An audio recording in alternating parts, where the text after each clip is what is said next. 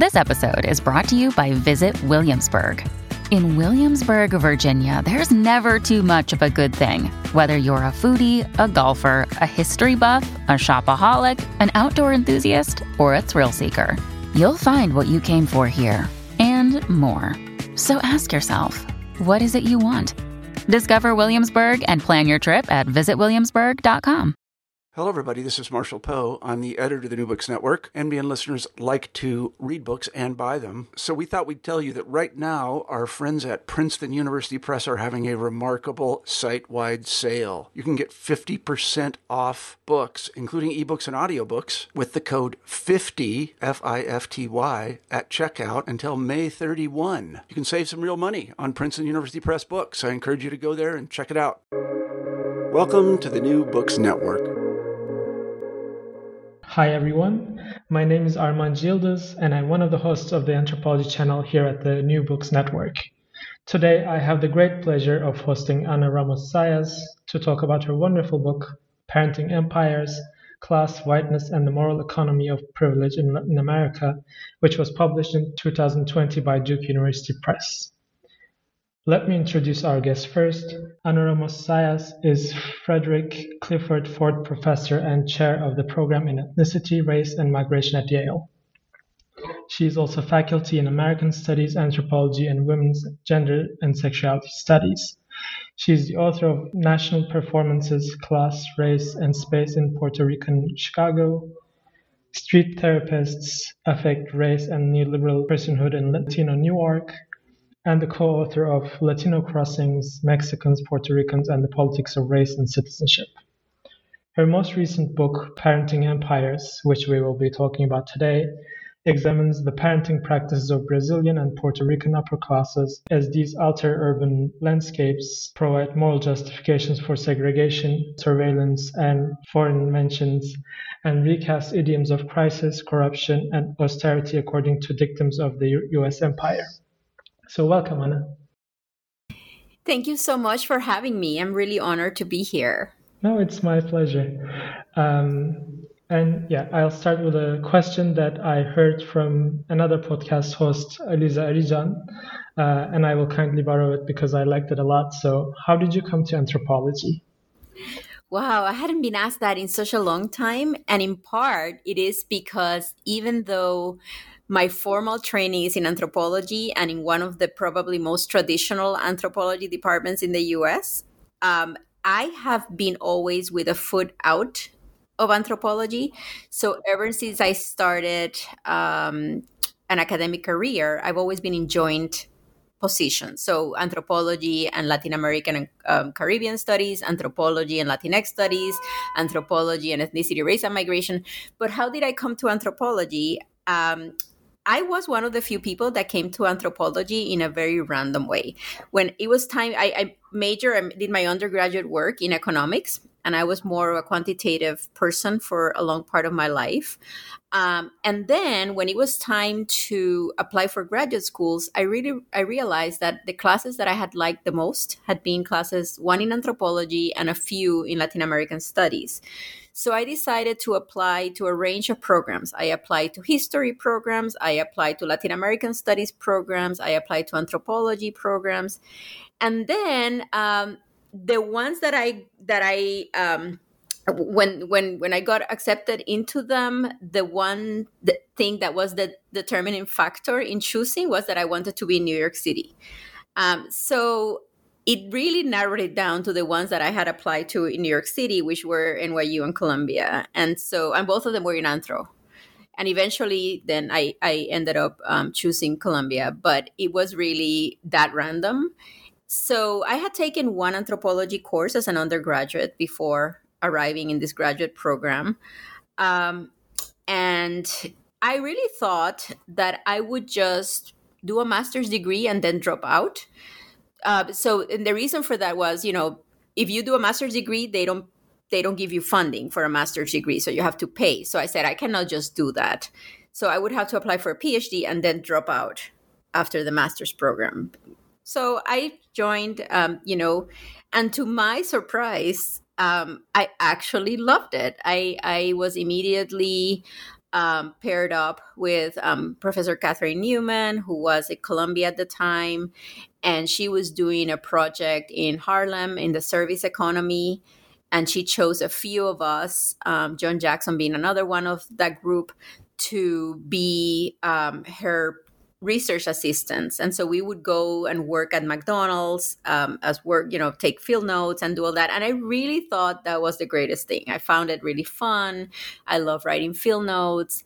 And one thing led to another, and I ended up staying the whole time and finishing.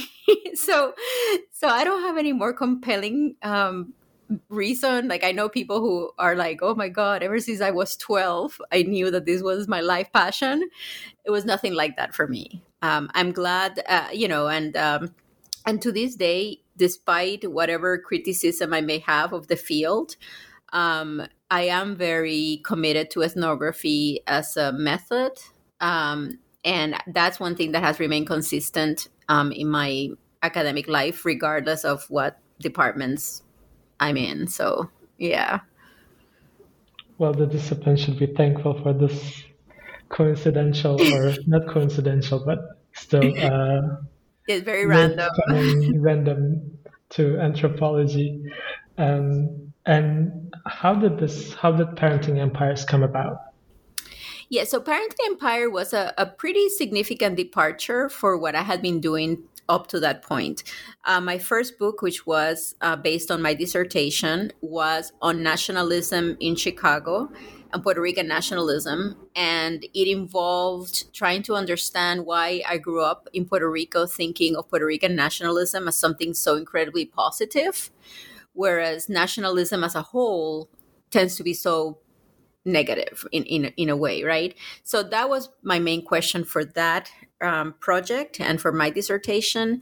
And it was very, different kinds of nationalist scholars of nationalism were really influential back then, like even Partha Chatterjee, like back in the day. And so it was really interesting to try to understand Puerto Rican nationalism from this more global perspective.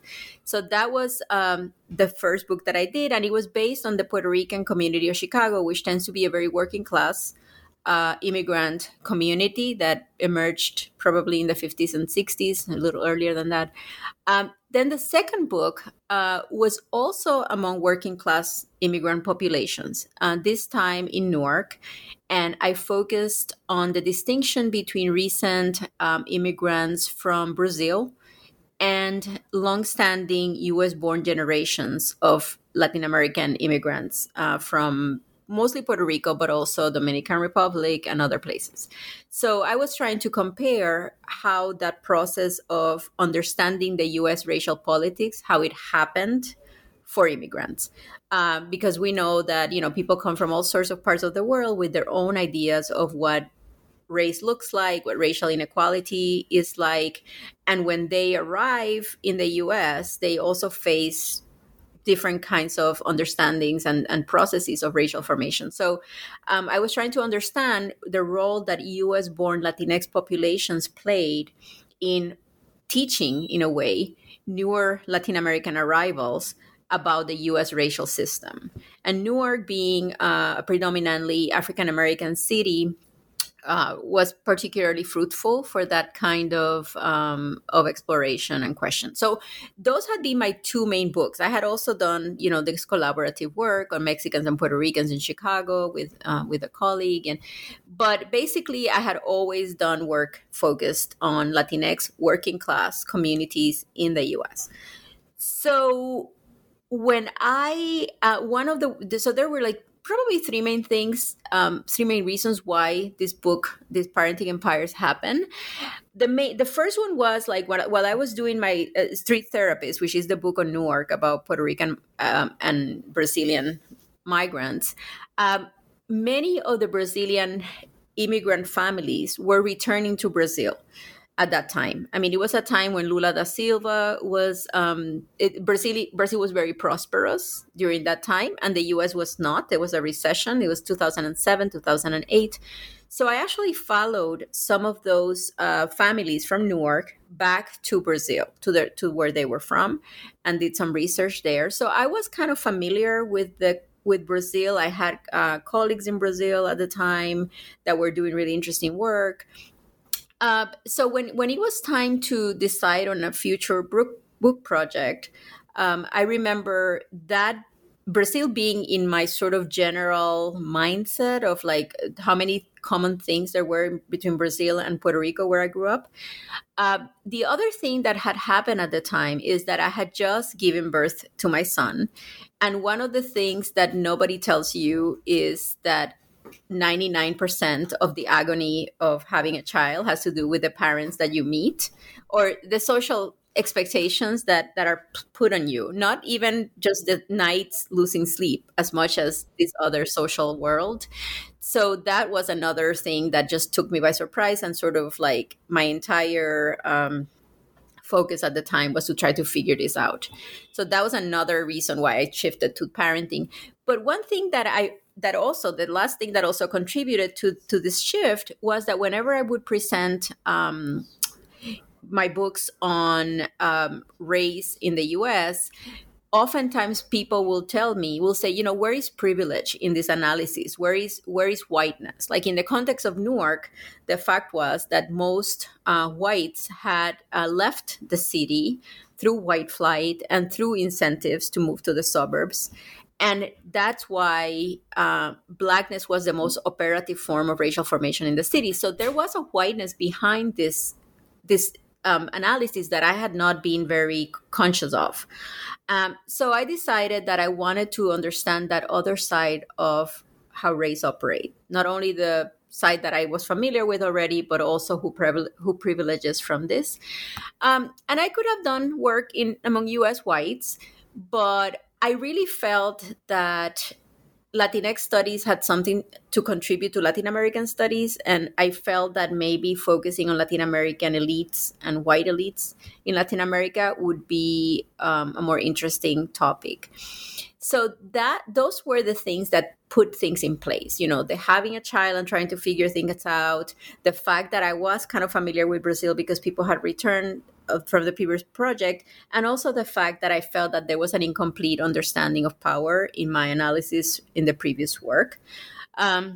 So that's when I decided to kind of shift and focus on elites living in two specific neighborhoods in Latin America.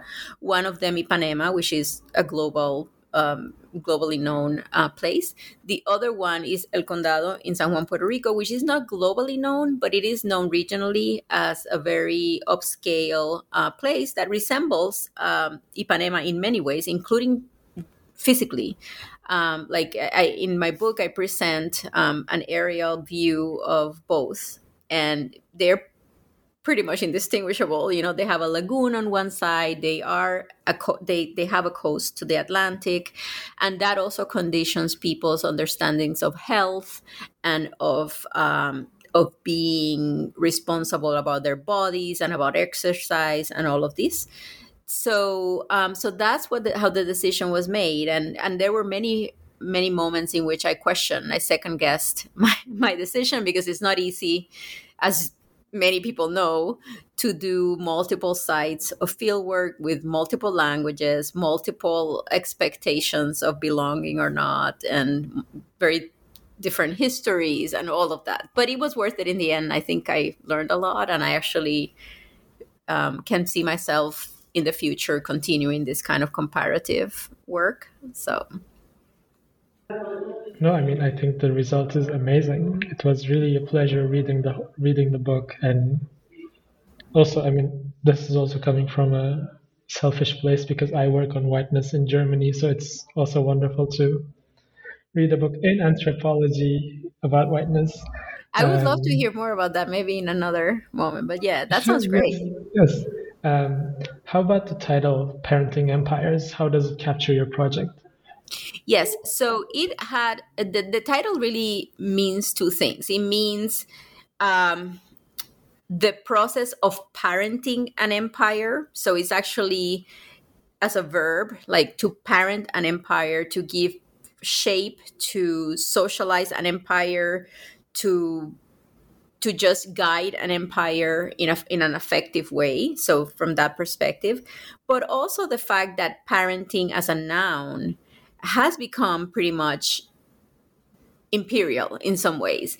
And I began just by trying to understand how everything related to parenting has become a major political statement or struggle. Like whether you breastfeed or bottle feed, whether you sleep with your child or not co-sleep, whether, like all these kinds of minute decisions that nobody had ever cared about and people just did, all of a sudden have become these gigantic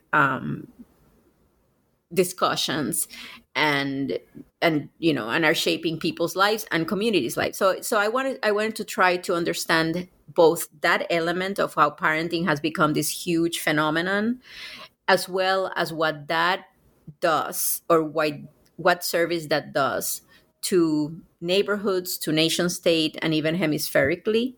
So that was the idea, to try to draw the thread from on all those scales of what parenting has come to mean, especially in the Americas, hemispherically. And I mean, yeah, this is a comparative study, and this is also something we don't see often in sociocultural anthropology, at least, but it productively raises issues and questions in your work and allows you to build regional arguments rather than national ones. What were some of the truth is, it's comparative in the sense it's not like necessarily comparing specific people or specific it really, the comparison comes from understanding that there are loose relationships in how this particular topic is approached, even though we're not actually comparing the people or the individuals or the populations involved in each side. So it's really not a comparison of like how Brazilians do this versus how Puerto Ricans do this, but how does the phenomenon of parenting, what does it look like in all these different settings? How is it adapted to specific cultural practices and agendas, and even urban space? So that like part of the comparison, it's I think is important too. Mm-hmm. And I mean, I would say it is a comparison oriented towards finding more the commonalities than the differences. So I think that in itself is a different project rather than the comparative projects we are familiar with.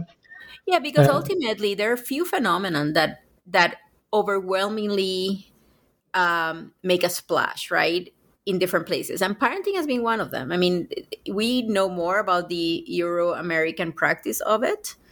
There's many great work coming out of the UK, France, actually even different parts of Asia, the US. But the truth is that the practices that become more central to these new forms of parenting definitely resonate across the globe among elites.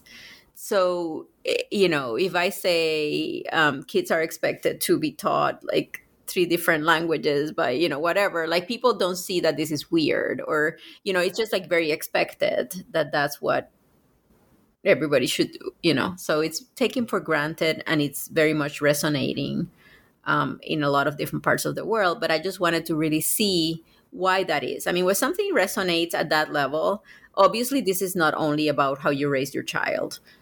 This is about other things. And I think that those other things are really way broader than just social reproduction. I mean, I think social reproduction is a piece of it, but I think that politically and at the level of neighborhoods, at the level of nation states, at the level of hemispheric relations, I think all of that has an impact. No, I mean, some of the things I read in the book, I was like, oh, this is something I know from Turkey, for instance. It's where I'm from. So it's really, really global resonate. Yeah. And one thing I really appreciated about the book is that it takes, as I said, whiteness seriously, which is something we don't see often in sociocultural anthropology. Why do you think that is, and how does whiteness play out in your book? Well, I think that the reason why whiteness has not been taken seriously in sociocultural anthropology, and it has been taken seriously in other interdisciplinary fields, um, is partly related to how anthropology views studies of the US and of overall quote unquote developed countries. And even those anthropology has shifted away from the study of the village and the remoteness of the field and all of that, there are certain categories and hierarchies that linger in anthropology. And even to this day, I think that the most exotic your field seems to most people, the higher the degree of cultural capital you carry in this field.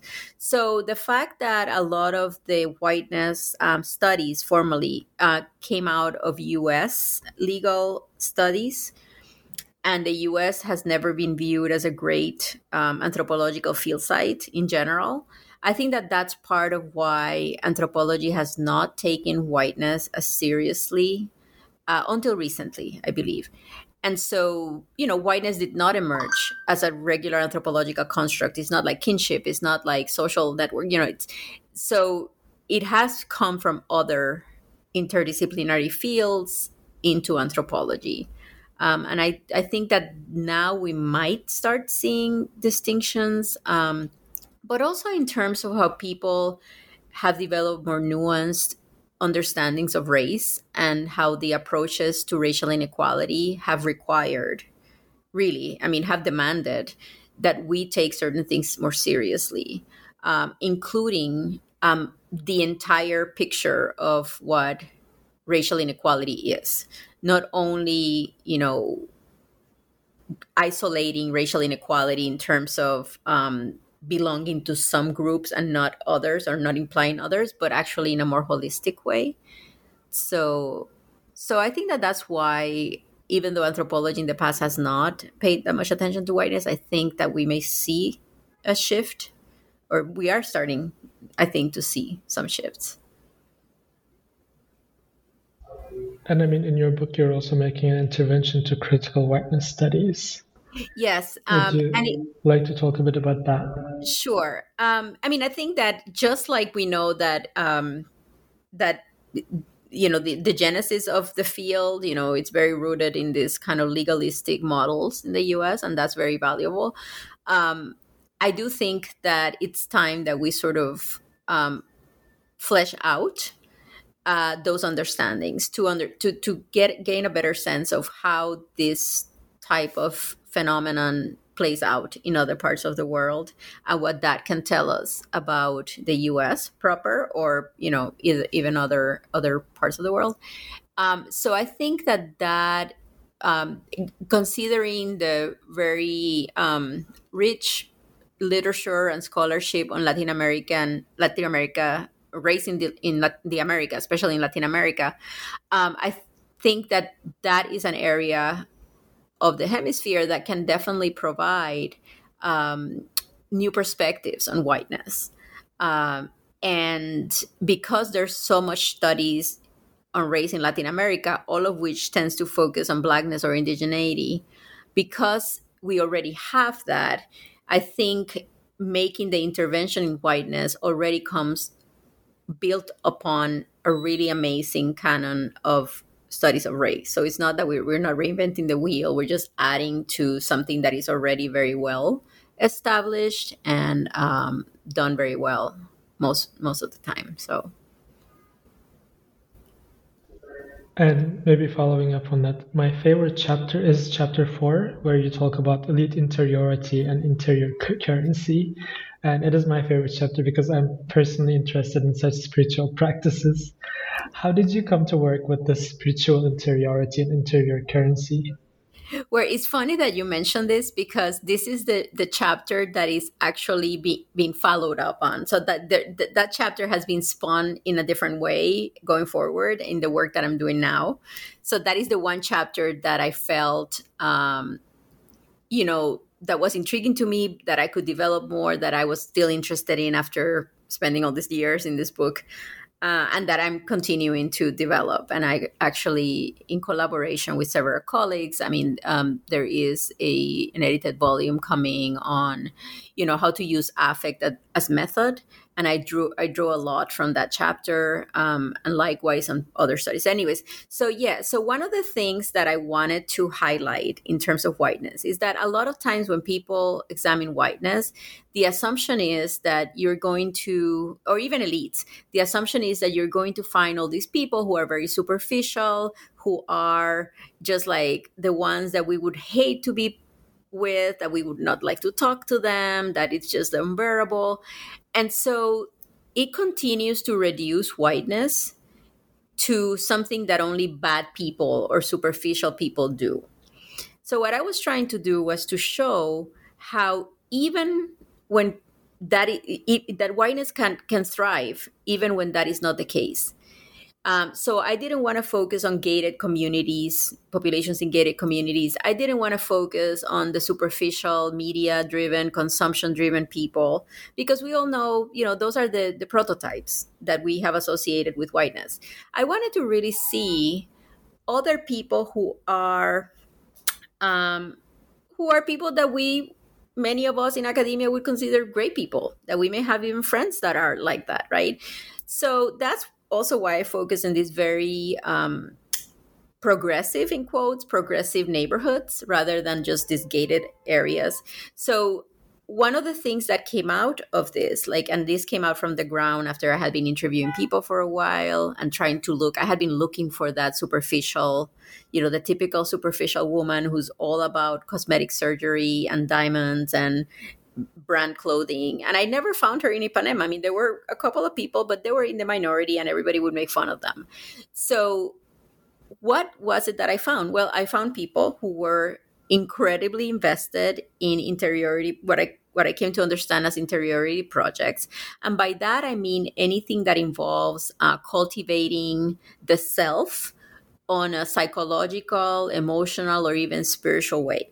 So people attending, people having life coaches, people doing a lot of, engaging in a lot of Orientalist projects as well, going to ashrams, obviously the yoga, which is almost like a gym thing now. But, so doing all these different kinds of works directed at self-cultivation.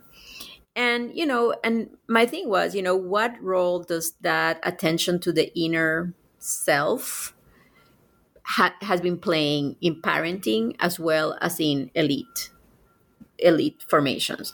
And so that's why this idea of interiority currency came about. I mean, the fact that it was very clear that part of how this whiteness operate was under the expectation that everybody should aim to self-cultivate.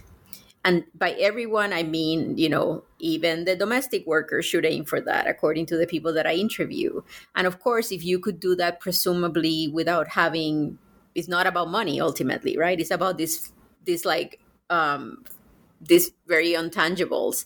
So why could people not, apparently this is available to everybody. So I wanted to see how those discussions really emerged and what that projects did.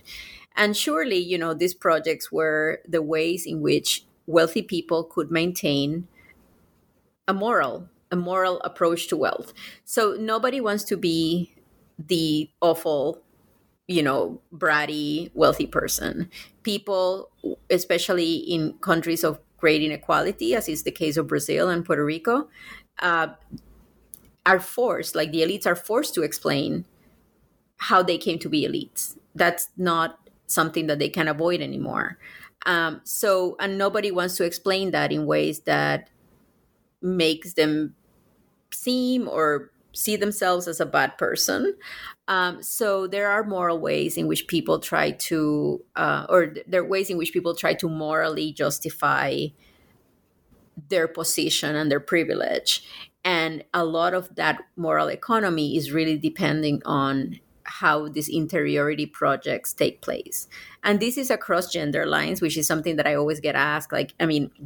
People always assume that if I'm talking about parenting, I'm talking about women. And in reality, it was almost evenly split between they were all heterosexual couples. That is, the queering piece is not as strong there, and it could have been. And at one point it just felt that it was like it's just too much. But it is definitely very evenly split between fathers and mothers.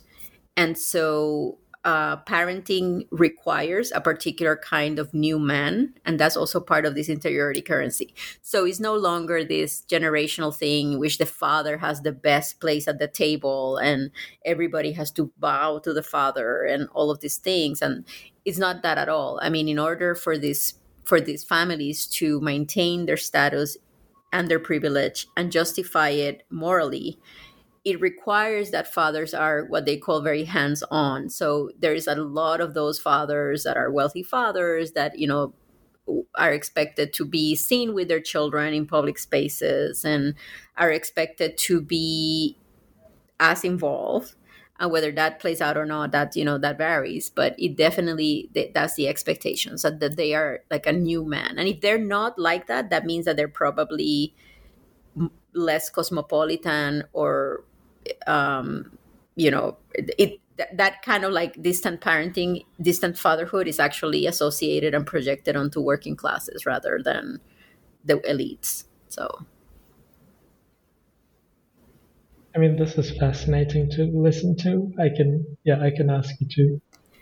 But it's interesting. Like, yeah, I mean, and I wonder, like, I'm always intrigued by how, without falling into psychology and continuing to treat the mind in a sociological way, how we can develop better methodologies to understand that. And so so part of what I was hoping to do and did a little bit of was to sit in life coaching sessions for people that would allow. So there were a couple of life coaches at the time that were very prominent, and everybody kind of went to them. And this is not so much in the book, it's more in what I'm doing now. But and so I was able to sort of sit with it in those sessions that became Zoom sessions very quickly, Skype, and then and so to try to better understand the sociological piece behind these kind of therapeutic encounters. And so that part of it is not as reflected in that chapter, but it's something that came out of those conversations that do appear in the chapter. So, and I mean, one of the pillars of the book is the child-centered nodules of urbanism. So there's a spatial aspect to this whole thing. What kind of role do they play in parenting empires? Yeah. They play the huge role of transforming urban space. I mean, there's very little that, once people say, I'm doing this in the name of my child or of children, that is a conversation stopper that really gives you license to do all sorts of things, especially when you're in a position of privilege and power. And sure enough, most of the narratives around transformations of urban space, about policing, about surveillance, had as a main impetus, or at least in the narrative was drawn, so that it had to do with protecting children. So in terms of urban spaces, there were several moments in which spaces that had been considered spaces of sexual experimentation, queer spaces, spaces of, few spaces in which there was some across class, across race coexistence, those places were quickly being erased. And they were being erased, and what was being put in place were generally playgrounds, or mommy and me classes, or kids boutiques, or toy store. So a lot of the things that substituted them were things that involved the quote unquote welfare of children. So in the case of Brazil, this was done by cording off parts of the beaches, of the public beaches, and putting like water toys and just like things for babies, and also securing, like, many of these parents had the municipal police in their speed dial, so they had a direct access, so they could say, oh, there is somebody suspicious and I'm here with my child. And, and the expectation is that would take precedence and priority over anything else. I mean, to maintain that child's, presumably, his or her well-being. So that's one thing that I found very intriguing, like how spatially, I mean, this was a material reflection of all those other narratives, right? I mean, this is like how materially the material consequences of this kind of parenting in a very local, specific, tangible way. And in Puerto Rico in particular, I mean, areas that had been considered among the few areas of safe queer spaces in the 70s, 80s, 90s had been completely, I mean, pretty much virtually erased in favor of this, beachside playgrounds, Ben and Jerry ice cream parlor, all these other sorts of configuration. And of course, it's very difficult to, I mean, it's such an easy thing to deploy, like the image of the child, and especially certain children, but, they don't, but like that, it's so easy to deploy that for all sorts of ways, in all sorts of ways. And of course, when I say this, I don't mean it to sound that strategic in a way. Like, I think that people are not just saying, I'm going to sit here and plan this, like how to gain, this space or whatever. How to. I do think that they believe deeply that they're doing this for the welfare of their children. And I do believe deeply that they think that there's nothing more important than their child's well-being. I genuinely feel that, like, I genuinely think they feel that. And so, and of course they're validated at every turn. So it's not as like deliberate or, as it may seem. Yet I guess the consequences are as if it was deliberate. Yeah. I also want to ask you about doing research among the elites. What was it like? What were some of the, maybe some surprising ethnographic encounters for you? For me, the most surprising ones, to be honest, is that I, like maybe many people who are not from that group, I had my own images of what that group was. And it was a very homogenous and very almost cartoonish image. And that was not what I found, and that doesn't justify or make anything less whatever, but it was a constant struggle between, oh, wow, this person is really nice. Like, she's just like so many academic friends that I have who, do yoga and eat quinoa and like, whatever. Right. But so that was like a little bit unexpected, I think. Another unexpected thing was the difference between reaching this group in Brazil versus reaching it in Puerto Rico, where I'm from. And what I found most surprising is that in Puerto Rico it was harder. And I don't know why I found that more surprising, but I think because of the scale, Puerto Rico being a smaller elite, a smaller country, either you were known to be in that group or you were not. In Brazil, you were not expected to know every other elite family there because, of course, the scale of the country. So I think in Brazil, there was more flexibility and fluidity. And therefore, it was easier to kind of jump in and sort of talk to people and ask for connections. And of course, in that case, because I wasn't from Brazil, I was from a country that they had probably never heard of, or like at least if they had, it was like very, very J-Lo, Ricky Martin, Menudo type of thing. Then Despacito came up, and that was also.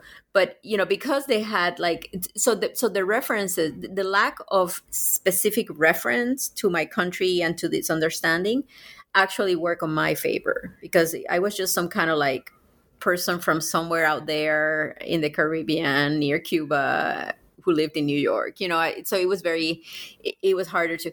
In the case of Puerto Rico, because I grew up there and I knew the schools that people thought were good, and I knew the country clubs that people go to. Like I had never been to them, but I knew what they were. Um, was It was trickier because I think if I had attended one of those 5 schools that everybody goes to, or if I had gone to the parties at the 2 clubs that everybody goes to, I would have a more immediate access, and the issue of intimacy would have happened quicker, so like of having these intimate conversations. So that took longer, and I was always more like self-conscious there. Like I don't know, it's just a lot of things that you start thinking about when. And another thing is like, I mean, just stuff of like, what do elites wear? I mean, it's not super straightforward. And so like in Brazil, there's like this beach glamour type of thing. People are very tall. I mean, like or elites are very tall. So I'm very short. I'm like 5'3". So it's like all these different kinds of very silly but embodied ways of being in the field are sort of become more aware of them. At least I became more aware of them with the studies of the elites than I had in any of the previous studies that I've ever done. And so. And I mean, lastly, I wanted to ask you about your writing practice. I mean, this is a beautifully written, vivid ethnography. So what are your secrets? What does your writing process look like? If I hadn't been in this career, there are 2 things that I would have done. One of them would have been either being a photojournalist. The other one would have been being like a sort of writing coach or editor or something like that. I love writing. I learned English writing late in life. I was alphabetized or whatever. Like I learned all these things in Spanish. Writing to me, I'm somebody who's always I always live in my head either in the past or in the future, right? In the past, they say that if you live in the past, that causes depression. If you live in the future, that causes anxiety. The only real way of being healthy mentally is to live in the present. There's very few times in life, in everyday life, that I am in the present. And one of them is when I write. So for me, writing has never been something that I dread, but quite the opposite. I think writing is my Zen space. Writing is the thing that I start doing, and then when I look at the clock, it's like 3 hours later. So I'm not sure if that makes me a bad person to give, because I don't have a practice. Like I've never been the kind of person that can say, oh, I'm going to dedicate half an hour to my writing every day or an hour. I cannot anticipate how much I will dedicate. It may be that there's a day that I can only dedicate 5 minutes. It may be that there's a day that I want to dedicate 5 hours. And if I can do it, I will. So I don't have a practice in that sense. And yeah, I mean, and it's strange because I realize that there are a lot of practices out there that work for people, and that there's quite, but I just, in that sense, it's hard for me to identify, because all that I want to, if I could, what I would be doing is writing, right? I mean, and writing, I mean, also like in connection to the actual researching too, because I think it's a kind of writing, right? I mean, it's not that I'm going to sit and write a novel. I doubt that I would ever like do that, but I could, but it's more writing in terms of understanding people's voices better and understanding the dynamics of what happened. For me, that happens through writing. I'm always like, I've seen that there are, like, in general, among my colleagues and friends, like two kinds of ways in which people express themselves. Like there are the people that are fantastic responding to questions publicly, and they can answer and give you the most insightful, nuanced, clear analysis just by answering a question in a forum. I cannot do that. Like for me, I need to sit with it. I need to write it out, and then I can answer that. And so I guess writing to me is also a way of clarifying my thoughts in a way that I couldn't do in any other way. I may be able to do it through photography, but that's, but not in any other way that is like more academic. So I don't have, all that I can say is that I hope that, that everybody understands that there is a way to be joyful about writing, to see writing not as a dread and not as we always see it at times. It's always that, right? I mean, if you have a deadline, of course, it may be that like one day, but it shouldn't be that all the time. This is a very privileged, and I mean privileged, not, like in every academic setting that I've been, whether at Rutgers, CUNY, now at Yale. Writing to me is the privileged part of what we do. And so, yeah, like it's not like we're nurses and we're like lifting patients. I mean, I always use the example of the nurses, and I'm sure my grad students hate me for that, but it's like that thing of like, let's refocus and consider what a privileged space academia is, especially when it is so insulated from all the, all sorts of other stuff, which is how it is the case in the US oftentimes. Well, it was such a pleasure talking to you, Anna. Thank you so much for joining us, and I look forward to our paths. Yes, and at some point I would love to hear about your own research. It sounds wonderful, the Whiteness in Germany piece. So I'm sure that we'll reconnect sometime. Thank you so much for the interview. It was my pleasure. This is the New Books Network, and I'm your host, Armand Gildas. Until next time.